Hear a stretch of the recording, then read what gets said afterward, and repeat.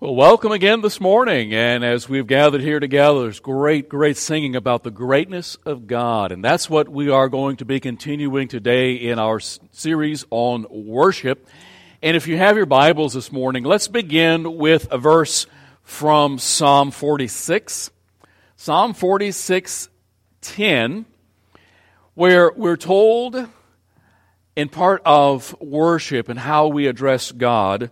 In Psalm 46:10, we read, "Be still and know that I am God. I will be exalted among the nations.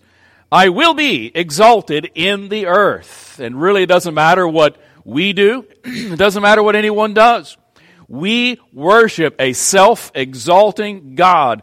God does everything that He does in order that He would receive glory and in order that He would be exalted in the earth. And today we're going to be continuing and talking about a non-negotiable. Remember, we started last week and talked about worship is many things to many people. We know that God has commanded us to worship, but we know that it's also an honor to worship Him. We know that God has prescribed worship, but said very little about how we are to worship, because we know that worship is going to look different in every culture, because the New Testament is a missions manual, and everywhere we go, worship will look different.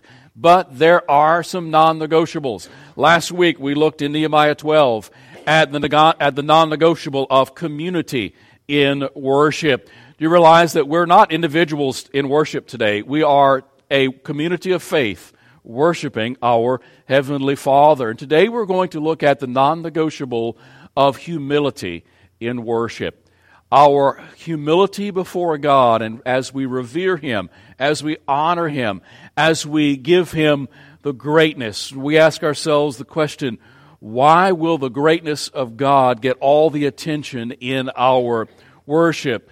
As we do that, I'd like to quote A.W. Tozer, a pastor that I quote from time to time. And this is one thing that A.W. Tozer has said. He says, "In my opinion, the greatest single need of the moment is that light-hearted, superficial religionist be struck down with a vision of God high and lifted up, and His train filling the temple. The holy art of worship seems to have passed away like the Shekinah glory from the tabernacle. As a result, we are left to our own devices and forced to make up a lack of spontaneous worship by bringing in countless cheap and tawdry activities to hold the attention of the church people." Now, in view of that, I think what the modern church needs to hear today is that we don't need cheap and tawdry activities to bring in the people, because the greatness of God is enough.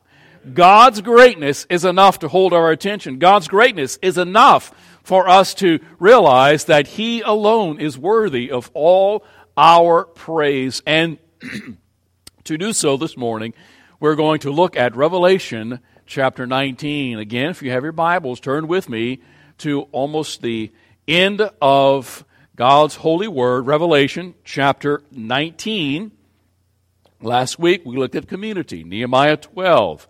Today we're going to be spending our time in and camped out in Revelation 19. But as we look at Revelation 19, before we get into it, I think we need to see a little bit of the context of the book of the Revelation and understand that the book of the Revelation was written to a people, to the church, who were suffering persecution in Rome during that day. Rome was a very difficult place to be for those who are honoring Jesus Christ. The Emperor Domitian was an emperor this time, and he was a very, very cold-hearted, cold-blooded killer, and had killed many in the church. As a matter of fact, the writer of the book of the Revelation, the Apostle John, was exiled to an island called Patmos by Domitian, the emperor. And this is where we are coming to in the book of the Revelation. But I think in order for us to understand the book of the Revelation, we have to understand that it was written to a people in a particular time to give them hope. And the book of the Revelation, now when we look at the book of the Revelation, typically what do we see? We see a bunch of cool things, a bunch of images that tell us about the future. But first of all, we have to understand that it was written to a people in the first century, and it answered the problems that they had in the first century. And we're going to see a little bit of that today. So that's the first lens through which we look at the Revelation.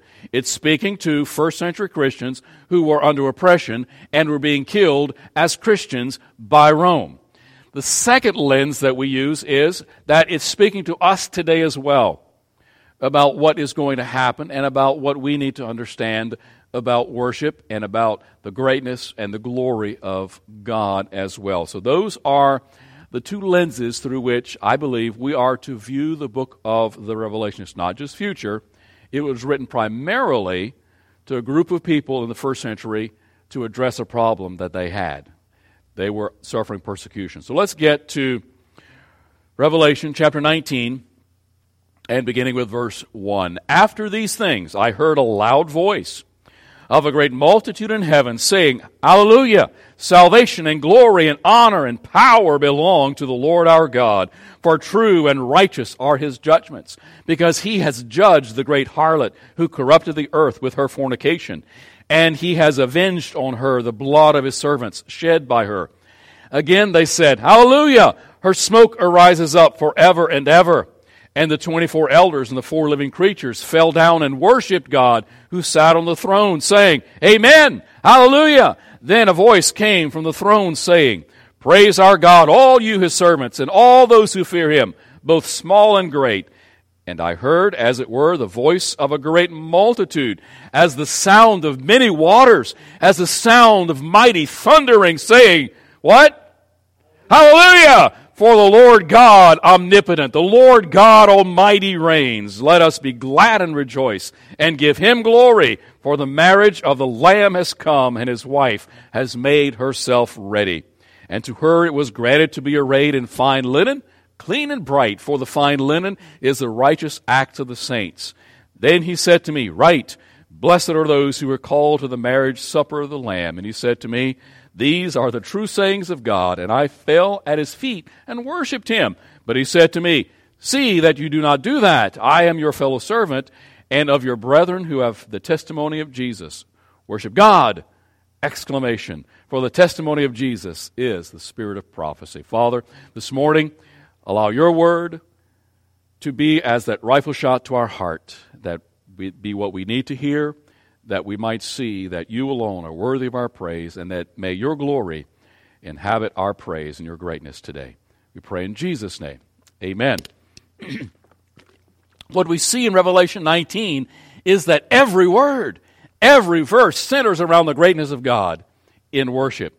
Everything that we do in worship ought to center around the greatness of God. And the question we might ask ourselves, is the greatness of God at the center of our worship?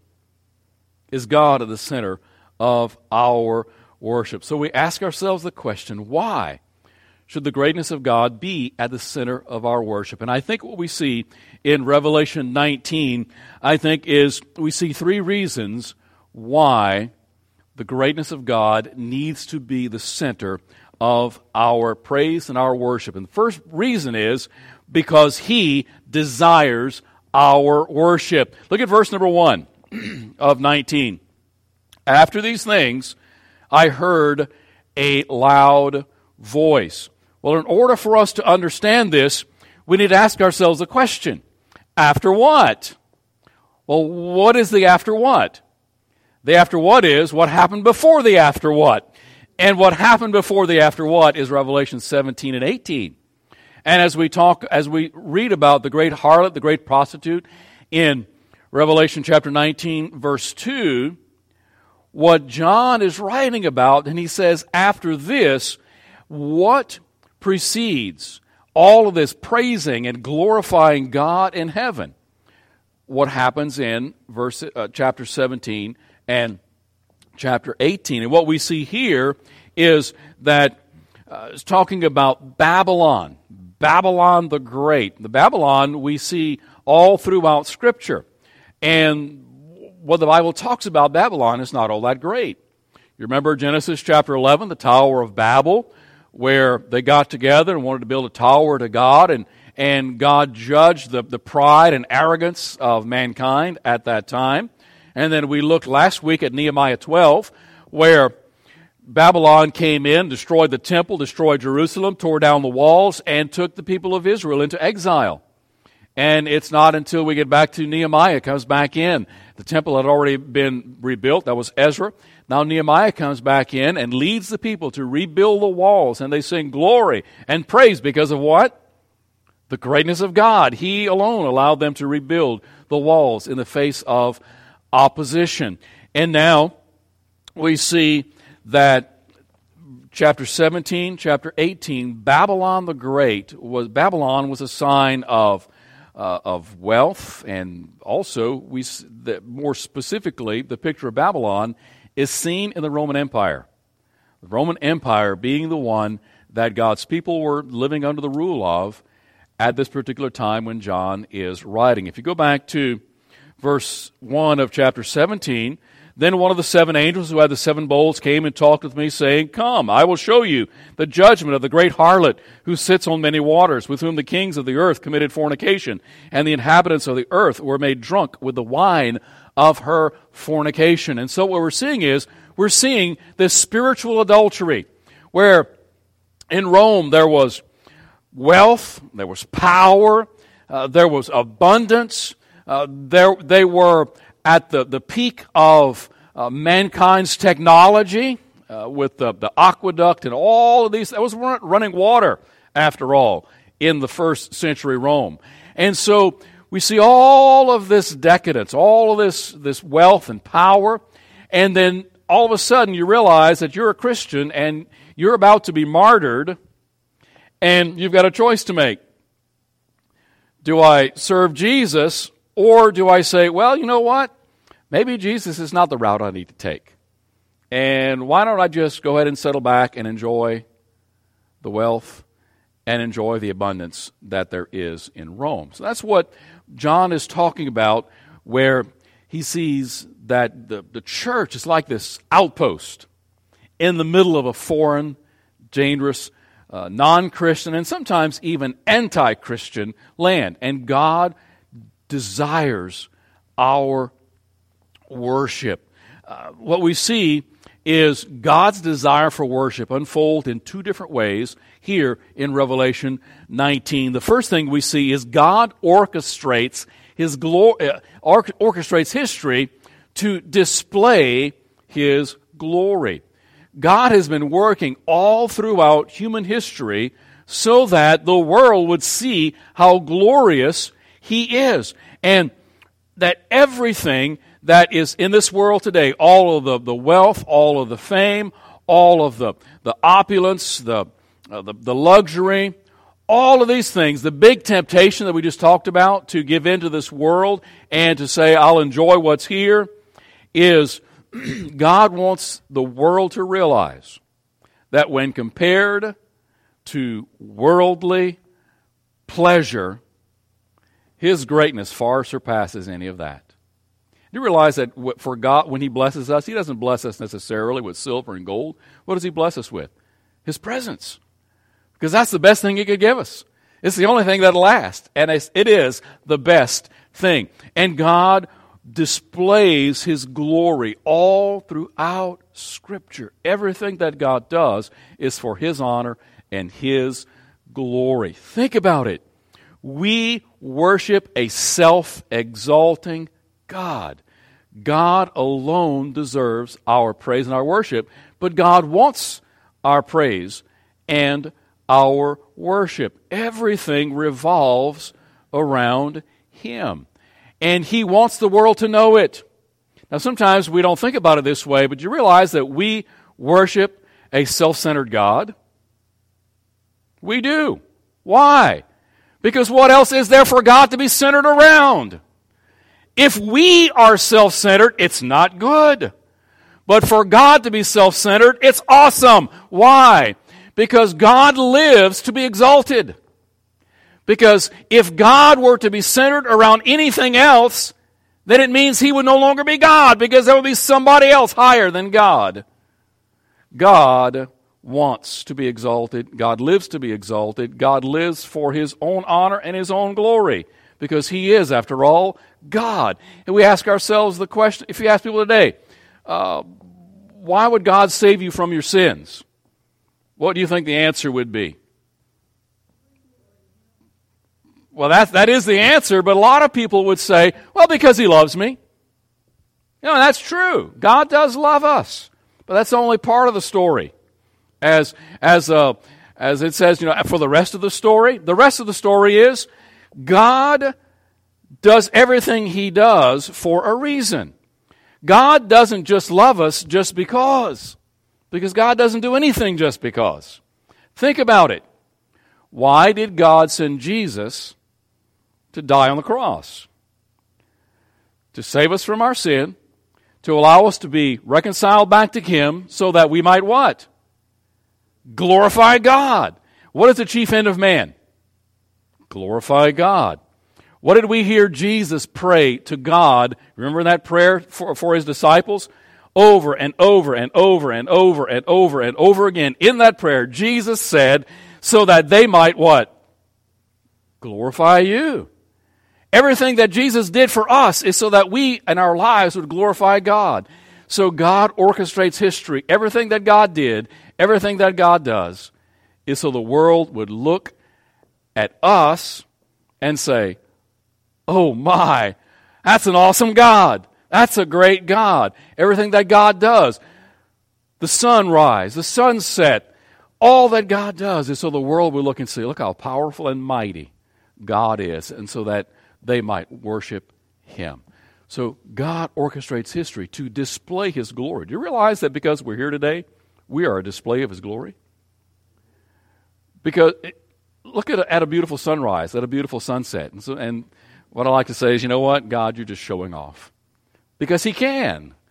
God deserves our glory. So He orchestrates history to display His glory. He expects us to display His glory in our worship. And secondly, God ordains us to enjoy His glory.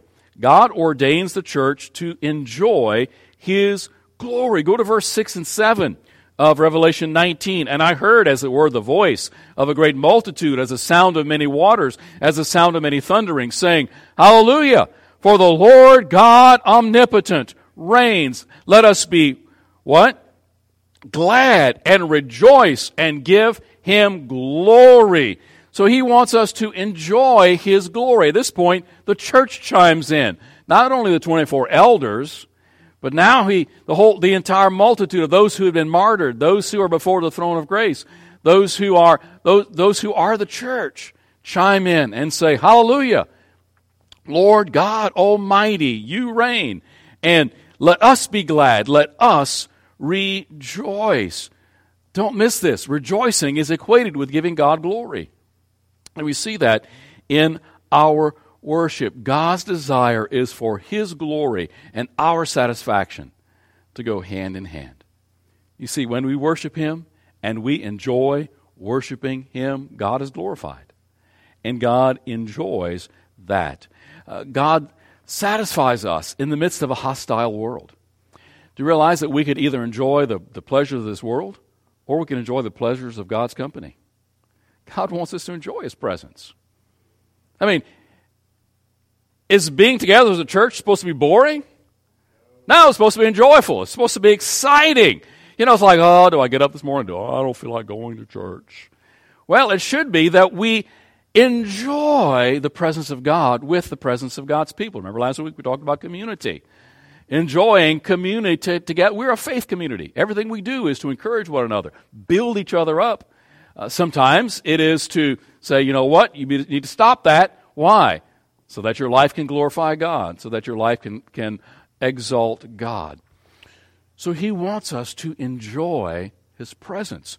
Let us be glad and rejoice and give Him glory. God ordains the church to enjoy His own glory. Everything that God does is marvelous. That's why He's able to say in Psalm 148, verses 1 to 14. You can turn there if you like. I do have that up there, don't I? All right, Psalm 148. Let's listen to what the psalmist says about God. Praise the Lord. Praise the Lord from the heavens. Praise Him in the heights. Praise Him, all His angels. Praise Him, all His host. Praise Him, sun and moon. Praise Him, all you stars of light. Praise Him, you heaven of heavens, and you waters above the heavens. Let them praise the name of the Lord, for He commanded, and they were created. He also established them forever and ever. He made a decree which shall not pass away. Praise the Lord from the earth, you great sea creatures in all the depths, fire and hail and snow and clouds, stormy wind, fulfilling His word, mountains and hills, fruitful trees and all cedars, beasts and all cattle, creeping things and flying fowl, pretty much covering it, kings of the earth, and all peoples, princes and all judges of the earth, both young men and maidens, old men and children. Pretty much covers everything and everyone. For let them praise the name of the Lord, for His name alone is exalted. His glory is above the earth and heaven, and He has exalted the horn of His people, the praise of all His saints, of the children of Israel, a people near to Him. Praise the Lord. Praise the Lord. God desires our worship. If anything else or anyone else is at the center of our worship, then we've missed the purpose for which we were created. I ought to have heard an amen for that. If anything is at the center of our worship, then we have missed the point of why we're here. Why we're here. Nothing else deserves our worship. And so as we see the second thing, first of all, He desires our worship. God wants it. God desires it. You realize that's why He created us? He created us to have someone to worship Him. You think, well, Pastor, I don't think that's why He did. Why else? So we would go and mess up and be smelly creatures that do all these things that are opposed to Him? No. He wanted to show His glory by creating us, watching what we would do, so He could come and send His Son Jesus to die on the cross in our place and show how much He loves us, and to show us as a masterpiece to the world, to say, look how good God is. Look at what God did for those people who didn't deserve it. Remember, it's not about us. It all centers and all revolves around Him. He created us so that we would praise Him and show to everyone else how good and awesome a God He is. Secondly, the reason why the greatness of God needs to be at the center of our worship is because He deserves it. He deserves it. Haven't we seen already that He deserves our praise? So what excited this multitude in Revelation 19? What got this thunderings going on? You know, have you ever been at a ball game or in an arena and everybody goes, I got your attention, didn't I? And it's like this thunderous noise going throughout this arena or this auditorium. And matter of fact, there are the LSU football games they've had before in the past where it actually registered on the Richter scale. That's going up in heaven, and it's called worship. And I think we need to worship somewhat the same way. Why? Because worshiping our Heavenly Father ought to move us to get excited. And this is what's happening in heaven. So as we look at Revelation 19, what did they see in God? What drove them to this thunderous praise and worship and exaltation of this almighty God? First of all, we see the greatness of God in worship. We see the greatness of God in worship. And as we go through this list, first of all, we start off in chapter 19, verse 1. After these things, I heard a loud voice of a great multitude in heaven saying, Alleluia! Salvation belongs to our God. He is a Savior. He is a Savior. Now, this is not just individual salvation.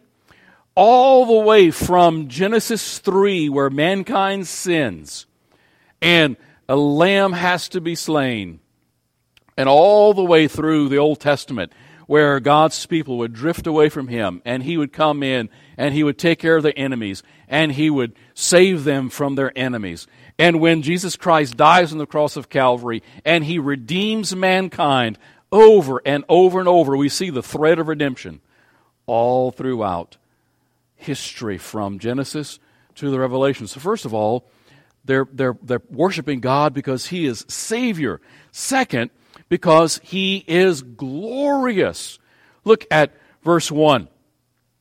Hallelujah! Salvation and glory and honor belong to our God. He is glorious. We see this hallelujah. Hallelujah. We see it all throughout the Old Testament. But you realize we don't see it in the New Testament, except for Revelation. In this worship, 4 times, here we see, hallelujah, great is our God. He is glorious, and all of this belongs to Him. Only in Revelation. He is omnipotent, verse number 1. Salvation and glory and honor and what? Power. Oh, you can talk to me this morning. And power belong. We're going to see in a little while that it's okay to talk back to the preacher when we're worshiping, right? Okay, we'll see that in a moment. I'll show you. And so they say power belongs to you. And why is that important? Because remember, they were a people that were persecuted. They were a people that were in Rome that were in fear of their life. This emperor Domitian he loved to kill Christians.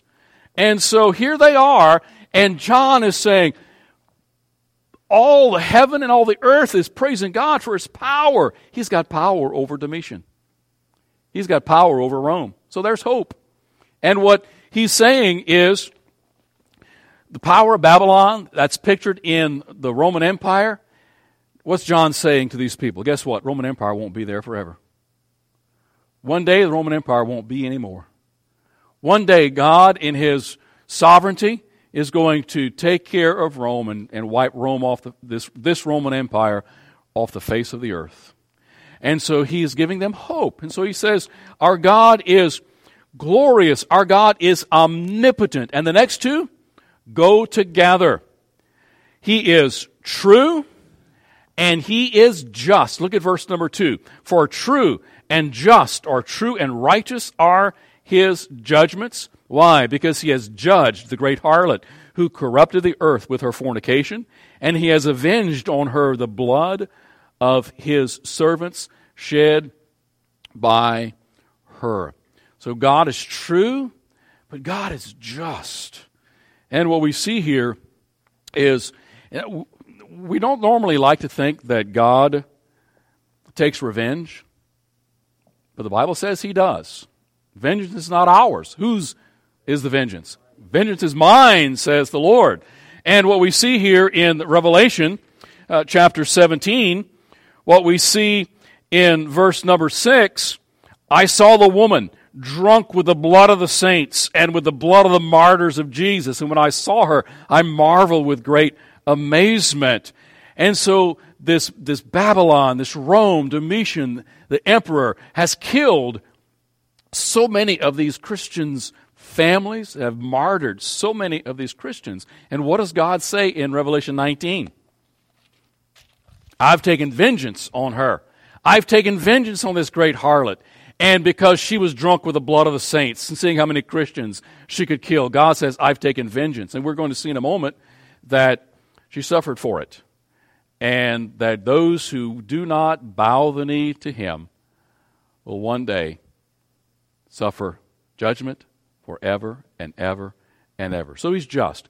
But the thing that we see in Revelation 17, 18, 19 is not necessarily, the focus is not on the fact that God's enemies are going to be punished.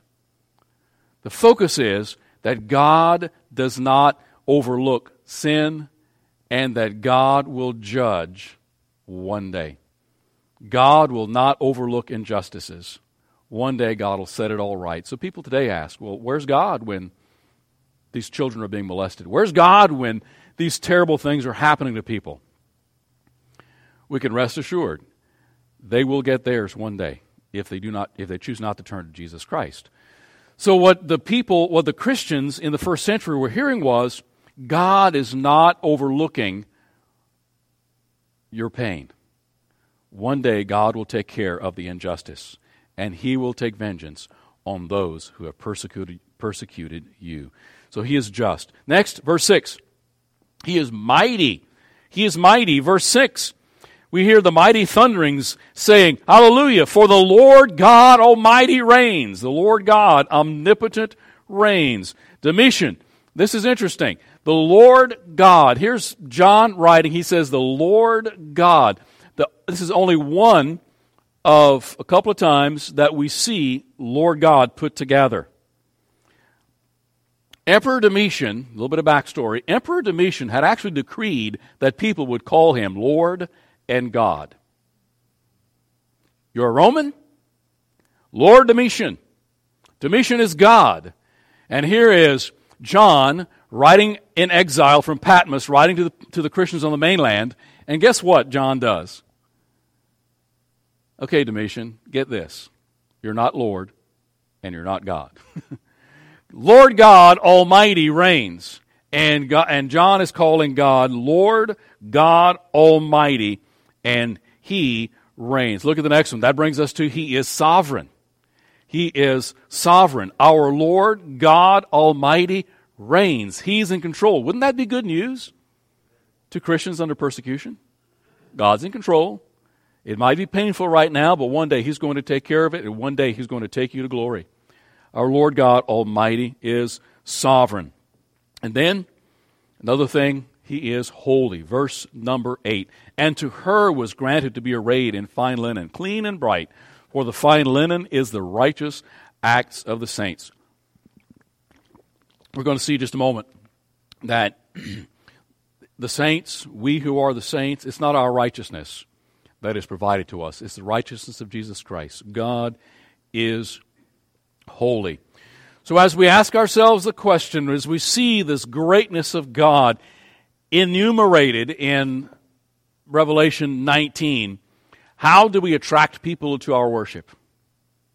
How do we attract people into our worship? You know what? I've got a wake-up call. The world is not starving for the greatness of our music.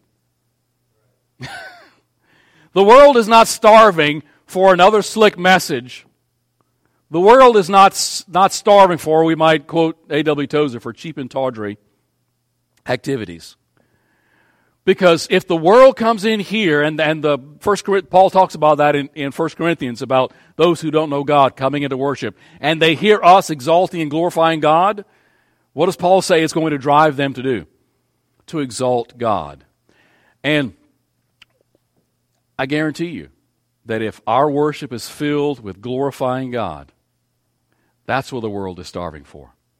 The world is starving for the greatness of God that will lift them up from the mire of their existence and give them hope for a better future and an eternity with Him. And then we see the gladness of God's people in worship. Very quickly as we go through this, we see the gladness of God's people. What is the response? Verses 5 and 6. Then a voice came from the throne saying, Praise our God, all you His servants, and all who fear Him, both small and great. Who is that? That's the church. That's everyone who's up there in heaven by that time. And they're all worshiping and praising Him. First of all, we see is we revere Him. In our worship, do you realize our worship reveals what we think about God? Our corporate worship will reveal if we're bored. Our corporate worship will reveal if we're apathetic. Our corporate worship will reveal what we believe about God. Do we fear Him? Look at verse 5. Then a voice came from the throne saying, Praise our God, all you servants, and those who what? Those who fear Him. We are to revere Him, fear Him in worship. Our worship is not to be just at the surface. Our worship is not just simply to be all about ourselves. Our worship is to honor and fear our Lord God. Secondly, look at verse 6 and 7.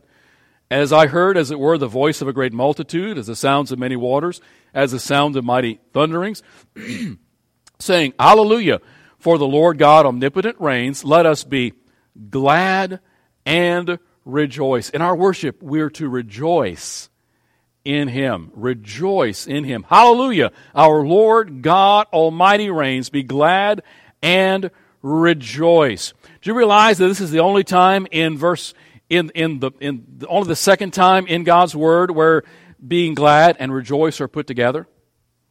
And you might ask, where's the other time, Pastor? Well, I'm so glad you asked. It's in Matthew chapter 5, verse 12. You remember the Sermon on the Mount? Jesus said, rejoice and be glad when you suffer persecution for my name's sake. Isn't that awesome? Jesus, back in the Sermon on the Mount, saying, be glad and rejoice when you're what? Persecuted. And here we have the church of God being persecuted, and as they are worshiping God in heaven, they say, be glad and rejoice. So in our worship, we're glad and we're happy and we're rejoicing because we are glorifying God. And I love this. Look at verse 7. Look at verse 7, and it's getting more exciting. Look at verse 7.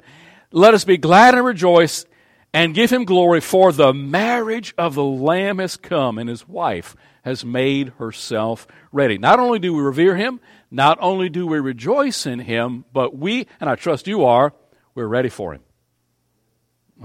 Heard one amen. We are ready for him.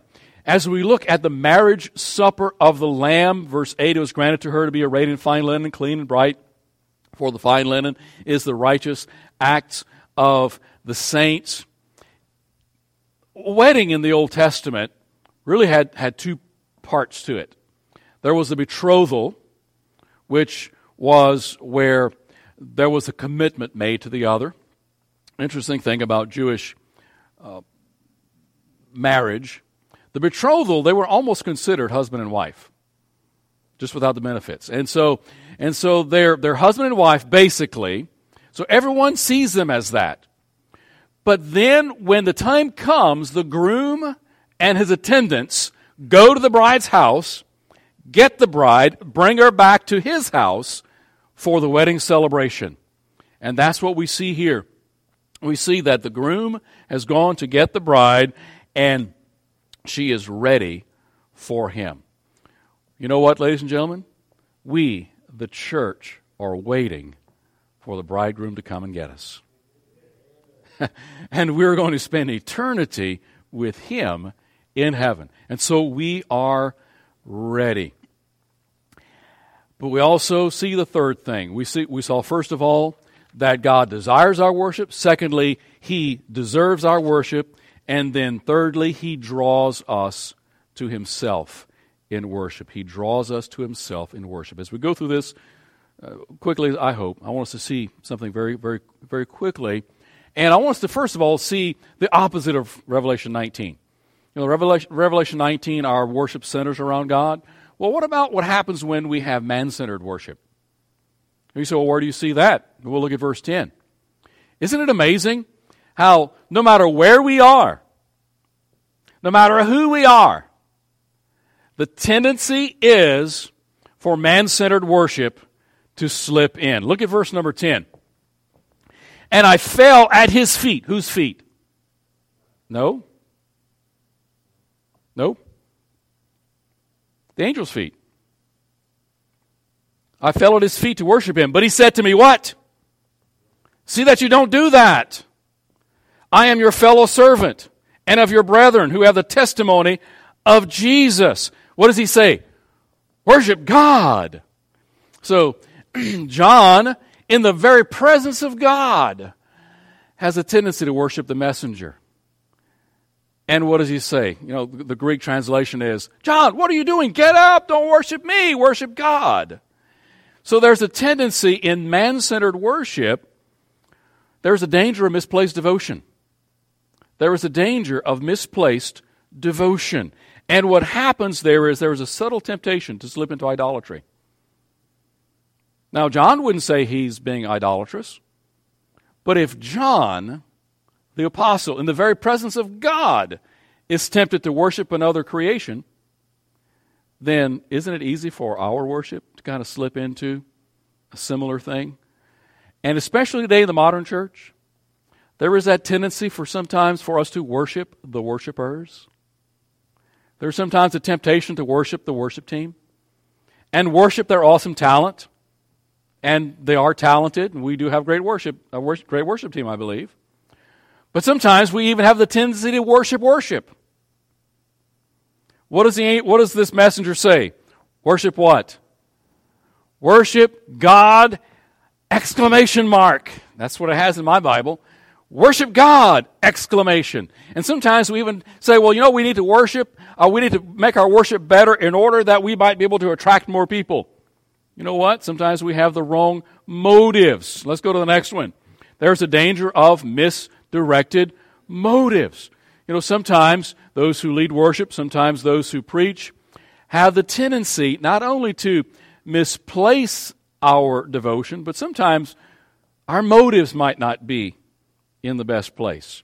Remember John the Baptist said about Jesus, he must become greater, I must decrease. But sometimes for those who lead worship publicly and sometimes those who preach God's word, we really want Jesus to be increased.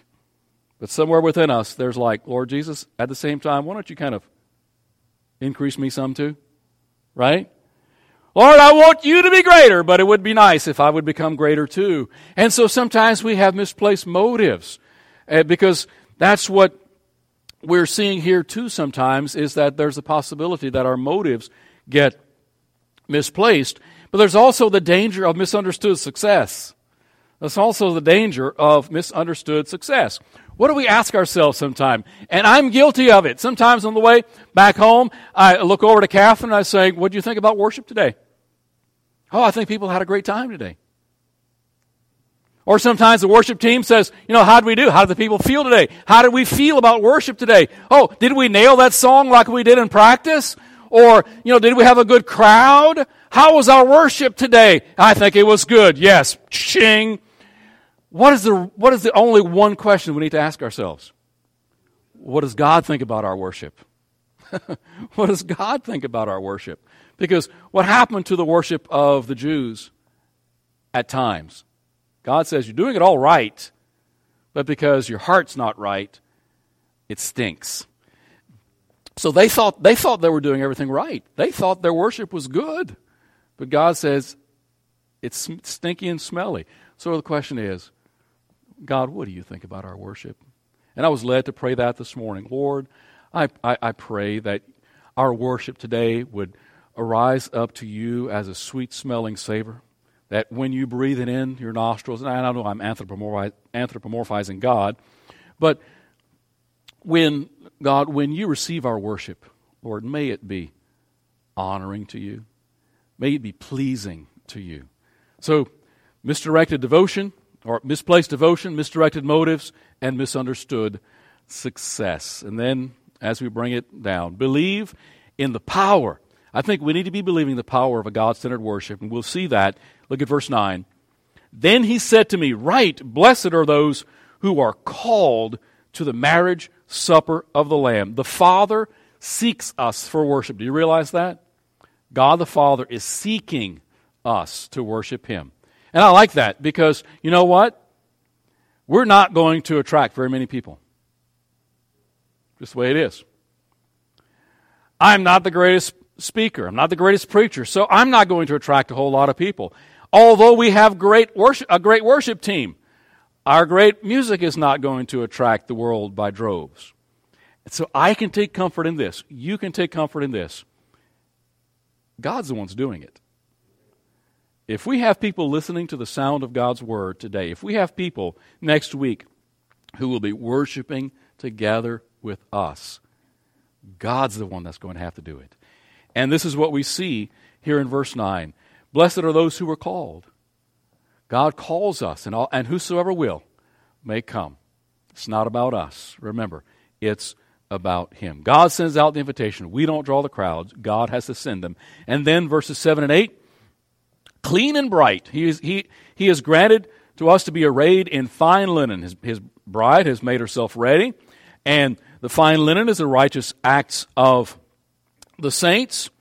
And what we see here in this, and it's not so much, I realize he talks about the righteousness of the saints, but what does the Bible say about our righteousnesses? They're all as filthy rags. So the righteousness that he's talking about here is the righteous acts of the saints brought about through the righteousness of Jesus Christ. So bottom line is, we're worshiping today not based on our own merit. We're worshiping based on the merit of Jesus Christ. And so He provides. The Son enables us to worship because of what He has done for us.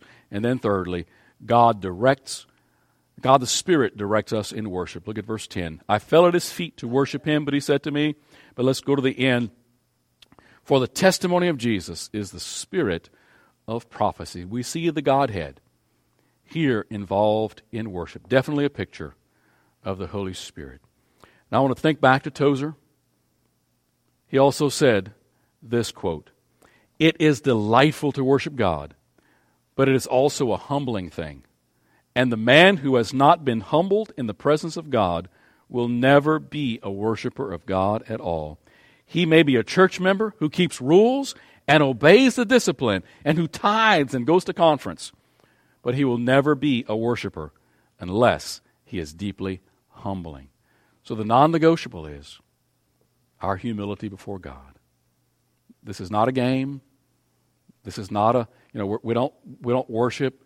The worship team doesn't come up here so that we might enjoy their worship. No, we come in here so that we might corporately worship our Heavenly Father in humility. Again, bottom line, do we really glorify God? Is God glorified in everything that we do?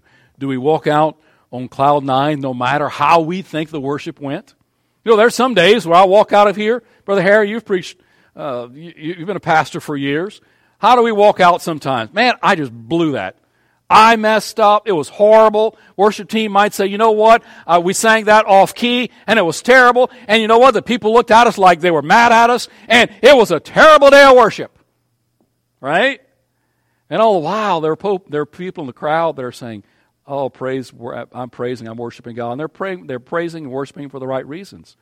Because you see, it doesn't matter how, air quote, worship goes, is if God is pleased with our worship, then that's all that matters. If there's two people here, and we worship and praise God corporately together, and God is pleased, we had great worship. Amen? If we had 100 here, it would be great worship. It'd be really great worship, right? But God alone is the one who judges. So as we finish, the greatness of God is more than enough to hold our attention. Incite our affection and lead us to humble adoration of God in worship. That's the bottom line. God's enough. If we didn't have instruments, that would be okay. We've got our voices.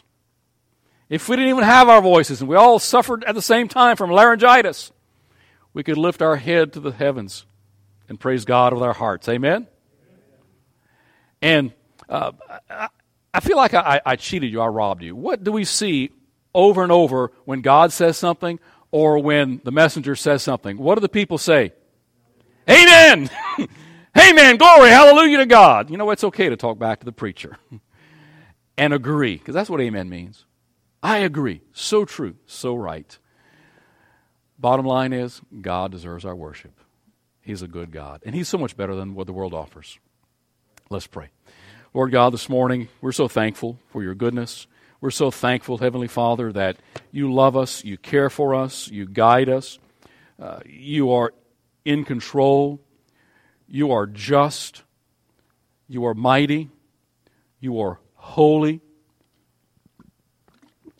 You are eternal. And for all these things, Father, we praise You, we honor You, and glorify You today. I thank You, dear God, for everyone here. For those who are traveling, those who are out of town this week, Lord, we pray that You would provide them safety in their travels back, and as that they might be able to honor You and glorify You in their travel and in their time with those family that they're with. We praise You, Father, today. We give You all the honor, all the glory, and all the praise. Amen. Let's all stand.